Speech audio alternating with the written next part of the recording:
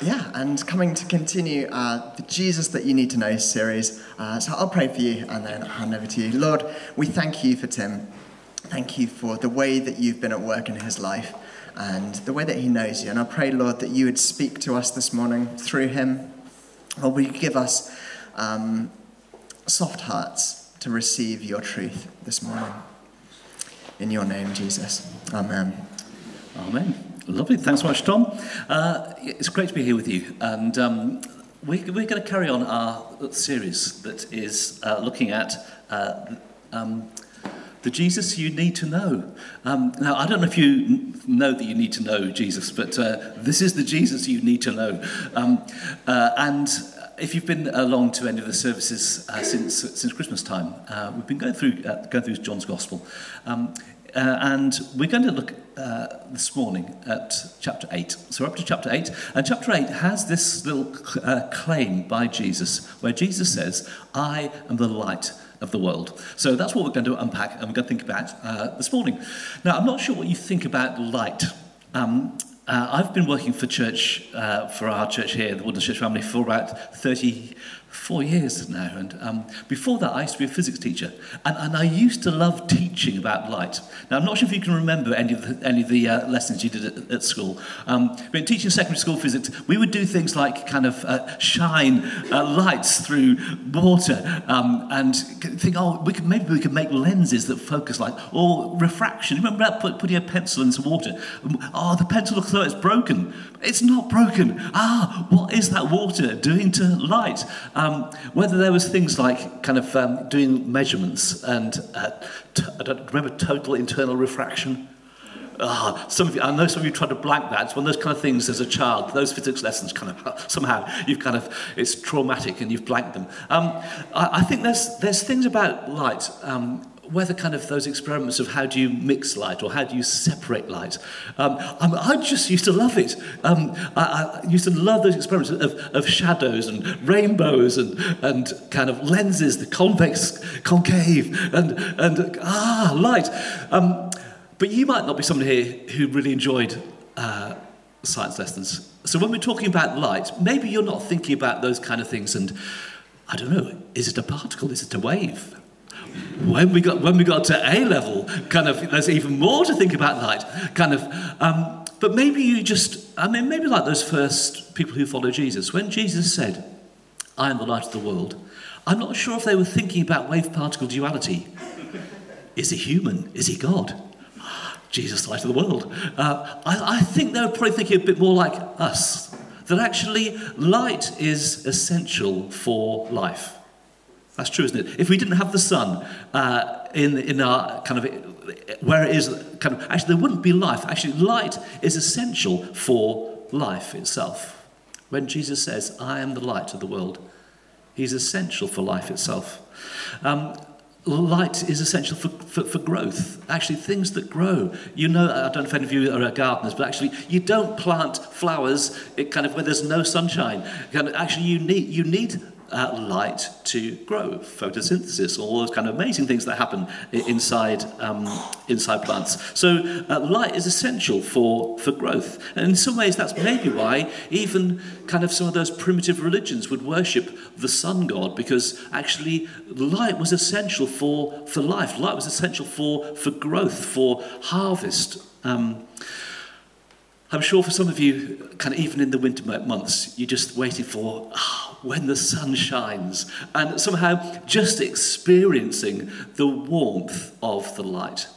The sense of well-being. I've got a friend who's got kind of seasonal disorder deficit, and because there's not so much sunshine in our winter, actually their mood slips.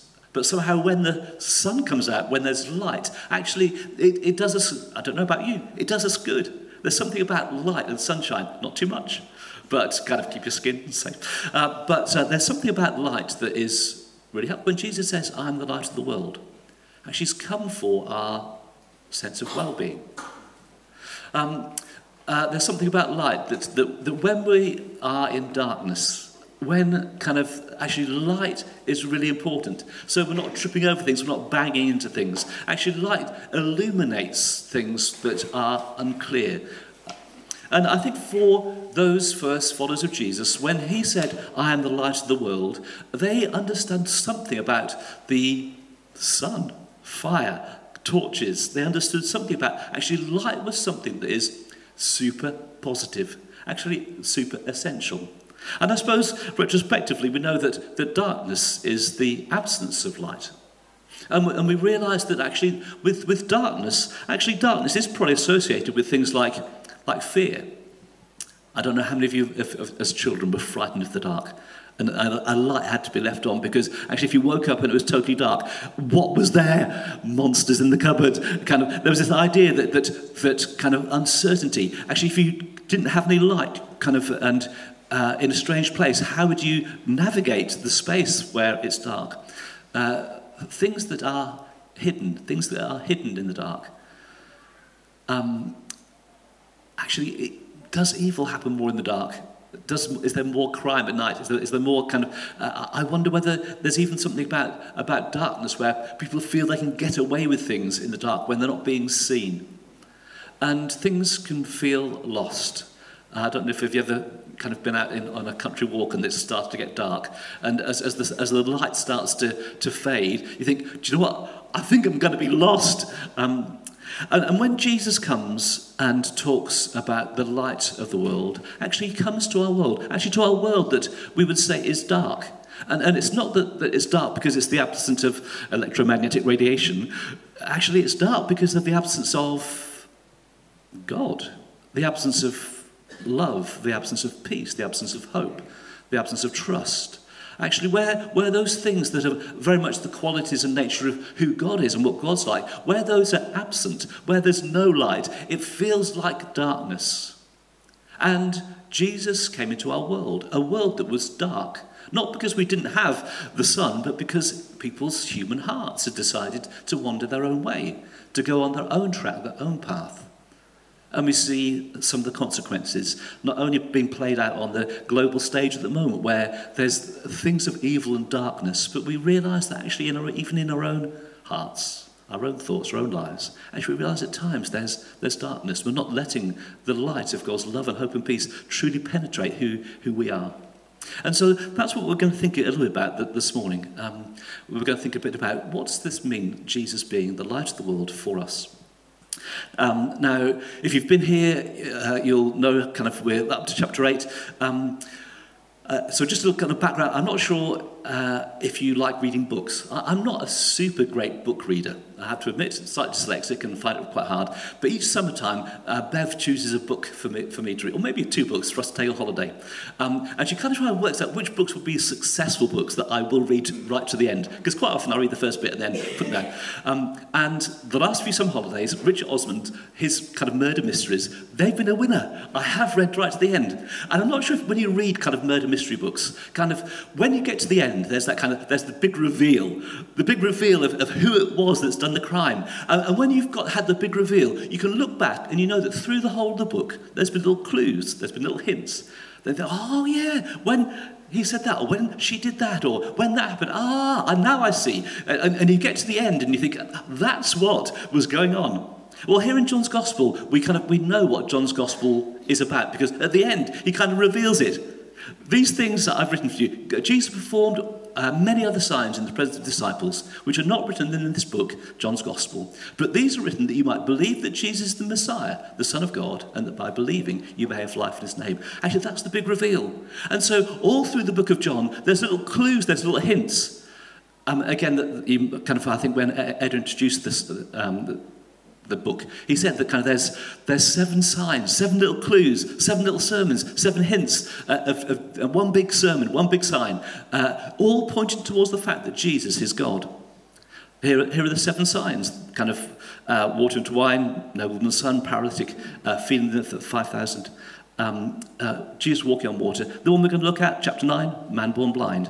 And again, how in these 7 little signs, it's pointing towards the fact that Jesus is God. God is the one that brings quality. God's not limited by space. God's not limited by time. Actually, God is super abundant. He obviously has power over nature and circumstances and death itself. There's 7 sermons that are there. We're going to be looking at sermon number 6 this morning, the sermon to the Jerusalem Pharisees. But there's 7 sermons. Here's 7 things to believe. If you believe these things, that Jesus is the Son of God, you'll find life. And there's these 7 little sayings, 7 sayings, the I am sayings of Jesus. I am the bread of life. I am the light of the world. I am the door for the sheep. I am the good shepherd.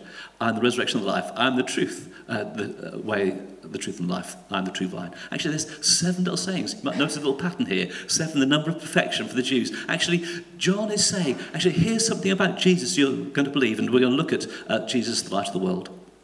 Actually, there's 7 times where John records that Jesus uses the name for God when he describes himself.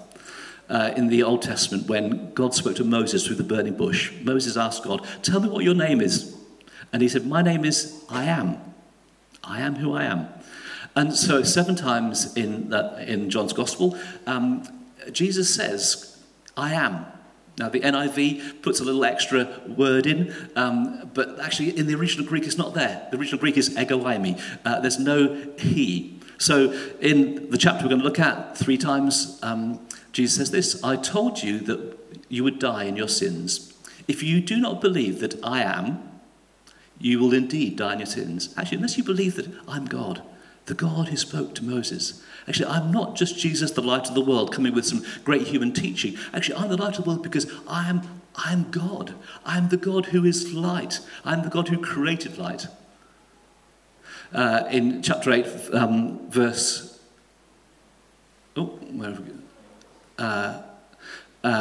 28, again it says this, Jesus said to them, when you have lifted up the Son of Man, then you will know that I am, and that I do nothing on my own, but speak just what the Father has taught me. Actually, when Jesus is crucified, actually you'll know that you're not just crucifying a human being, you're crucifying I am, you're crucifying God. And just the last one, again, he talks about how he existed before Abraham. And says, how on earth could you exist before Abraham? You're only 30 years old. And he said, truly I tell you, Jesus answered, before Abraham was born, I am. And so here's Jesus, and he claims to be God, the God revealed to Moses. He claims to be the one who is the God who in the beginning said, let there be light, and there was light. So what do we think about these 2 chapters? I'm going to read a bit from chapter 8 and a bit from chapter 9. And these 2 times where Jesus says he's the light of the world. So this is John chapter 8, verse 12. When Jesus spoke again to the people, he said, I am the light of the world. Whoever follows me will never walk in darkness, but will have the light of life. So that's the first time he talks about him being the light of the world. Whoever follows me will never walk in darkness, but will have the light of life. In chapter 9, again, just before we have the account of him healing a blind person who can't see light because they're blind, they're living in darkness. Actually here, physically, Jesus is going to bring light to a blind person. They're going to see light for the very first time in their life. And before that, he says this, so as we went along, they saw a man born blind from birth. His disciples asked him, Rabbi, who sinned, this man or his parents, that he was born blind? Neither this man nor his parents sinned, Jesus said. But this happened that the works of God might be displayed in him. As long as it is day, we must do the works of him who sent me. Night is coming when no one can work. While I'm in the world, I am the light of the world. And then it goes on to say how he makes a bit of mud and puts it on the man's eyes. And the man who's never seen light, the whole of his life, sees light. He gets his sight back. So what do we understand from these passages? Well, I think kind of before John's been building up to this kind of statement, so in his gospel, he has said in John chapter 1, this passage we sometimes read at Christmas time, in him was life, and that life was the light of all mankind. The light shines in the darkness, and the darkness has not overcome it. John chapter 1. He goes on to say in verse 9, the true light that gives light to everyone has come into the world. And John chapter 3, this is the verdict. Light has come into the world, but people love darkness instead of light because their deeds were evil. Everyone who does evil hates the light and will not come into the light for fear that their deeds will be exposed. Isn't that funny? You think, well, who on earth would not want to be in the darkness when you could choose to be in the light? But John's saying here, actually, there's a challenge. There's a challenge for each one of us. Whether you're here this morning and you're here as a guest and a visitor and you're just kind of starting to explore the Christian faith, and maybe it appears a bit kind of dark and mysterious to you, or whether it is you've been on the pathway for a long time following Jesus. Actually, there's times where we prefer secrecy. We prefer not to be known by. We prefer not to know, for people not to know what we've done. Actually, we prefer to be in darkness rather than in the light. And Jesus says here that he comes and he is the light of the world. So there's just three things for us to think about as we think about light. We think about the positive things: electromagnetic radiation, sunshine, life, well-being. Here's three things just for us to think about this morning. So what does it mean for us? I suppose the first thing is Jesus can bring light into the dark places of our lives. Jesus can bring light into the dark places of our lives. Actually, if this morning you feel there's any kind of darkness on the inside of you, anything, the kind of darkness on the way that you think or the way that you react or the way you respond, and you think, actually, it's not full of light, it's not full of hope, it's not full of peace, there's a struggle that's going on the inside. Actually, Jesus says he's come into the world as a light so that no one who believes in me should stay in darkness. Actually, if you believe in Jesus, there's something new that happens inside you. There's something that changes inside you. The sense of darkness, hopelessness, despair. Actually, when Jesus comes, actually you can shine light into the deepest parts of who you are and can bring about a change. There was an elderly man who came along to a community church. His name was John, and John had lived quite a roughy-tufty kind of life, been in the army, done all kinds of contracting, different kind of security things around the world, had a marriage that failed, had a daughter estranged, and so, again, quite a chaotic man. And in his late 70s, he came to community church, and he started to hear about Jesus in a way maybe for the first time in his life he really understood. And he made a choice to become a Christian. And when he became a Christian, things so changed for him. The way that he kind of described it to me was, actually, it's like there's a light going on the inside. I've lived my whole life and it's been dark. I've been trying to fumble my way through. I've made so many mistakes, kind of done things that are bad and evil. And it's like I found Jesus, and suddenly it's like a light has come on the inside. And there's a late 70s, early 80-year-old man, actually that was the only way he could explain and describe what it was like truly to meet Jesus. And so I wonder whether, for you this morning, is there an area of your life where when Jesus says, I'm come as the light of the world, are there some dark areas within your life that even this morning, actually we're going to take communion in a moment, even this morning you'd like to say to Jesus, Jesus, will you be the light that shines into my heart? When a room is untidy and messy and the lights are off, actually you probably won't notice. As soon as you turn the lights on, actually you realise, no, the room's a mess. We need to tidy it up. Sometimes when Jesus comes to our lives, we realise, our lives are a mess, but he's come to tidy us up. And that's the wonderful thing about, as we take bread and wine, actually, is the free gift. Jesus, the light of the world, is a light for you. You don't have to do anything to deserve it, to earn it. Actually, he just will shine into your life. The bright warmth of sunshine can shine into the darkness of who you are. The second thing, I think, what's it mean for Jesus to be the light of the world, is that actually Jesus can bring light to guide us into the right life.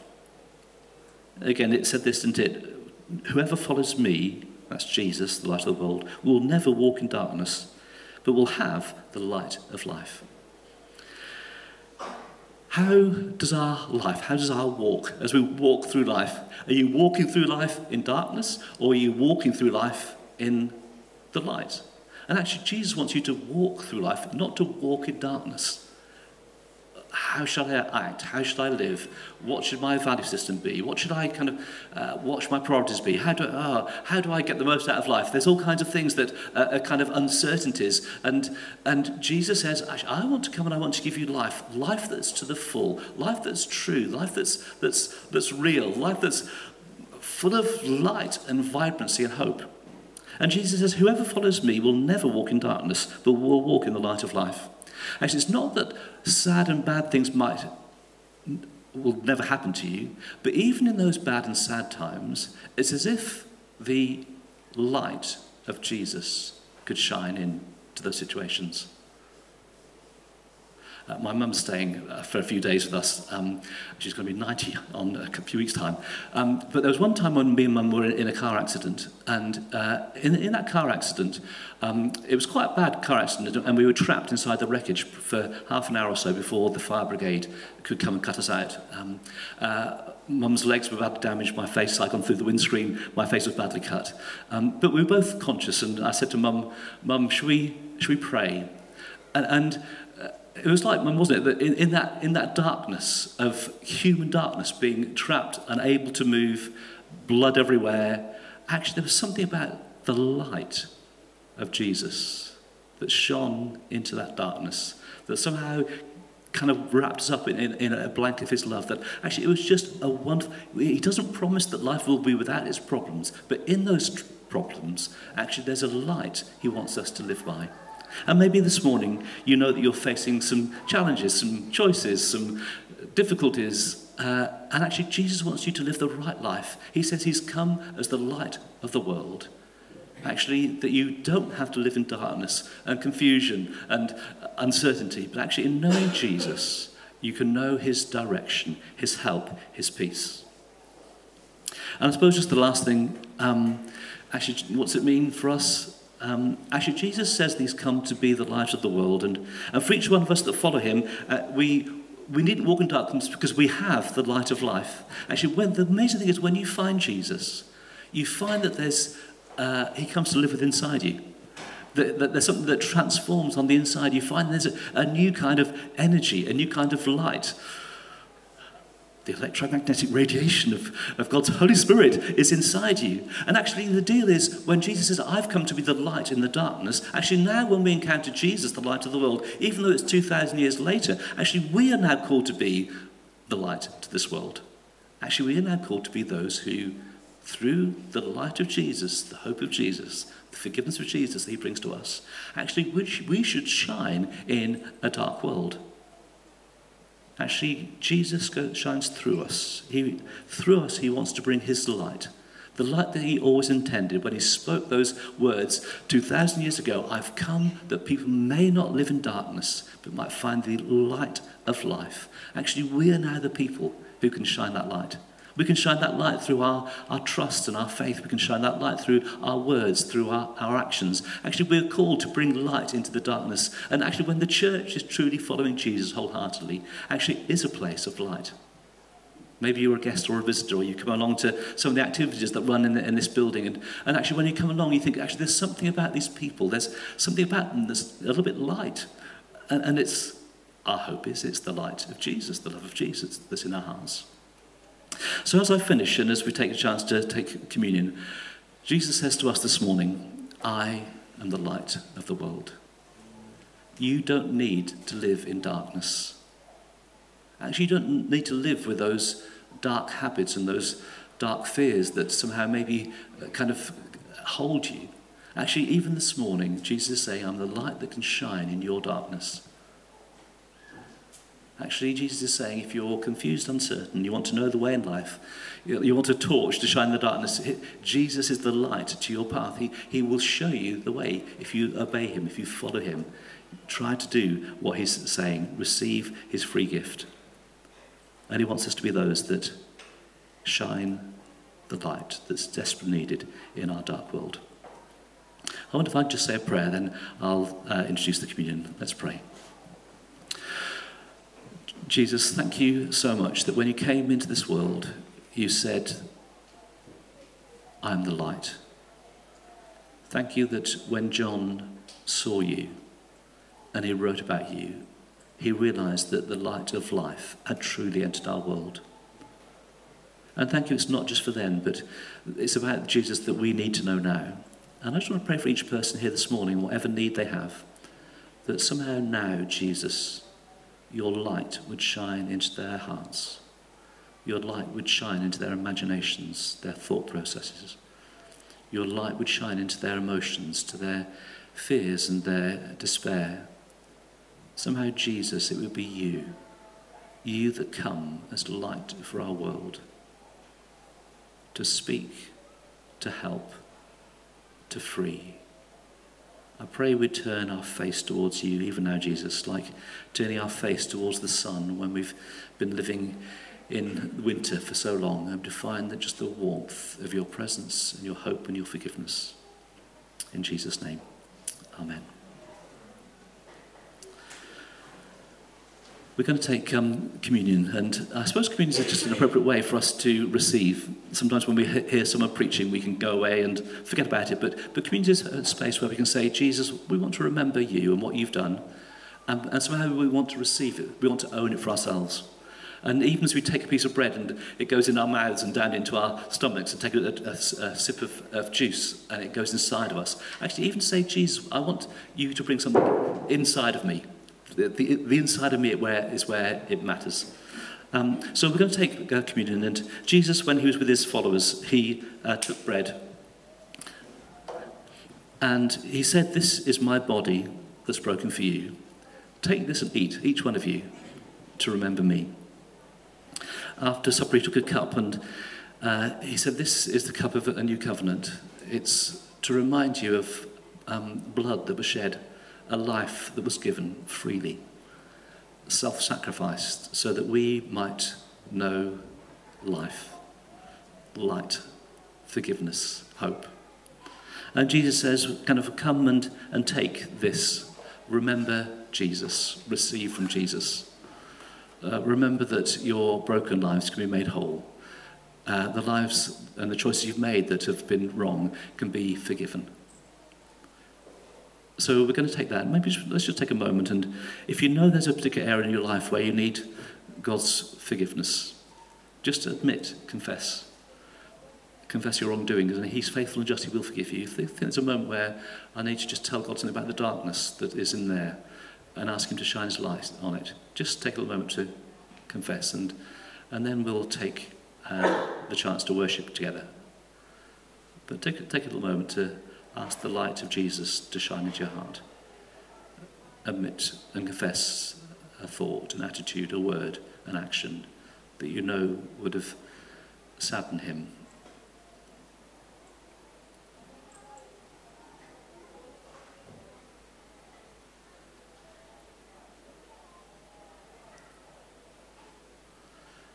Thank you, God, that when we confess, you are faithful and just. You will forgive us. You'll clean us up on the inside, and I pray you do that now. In Jesus' name, amen.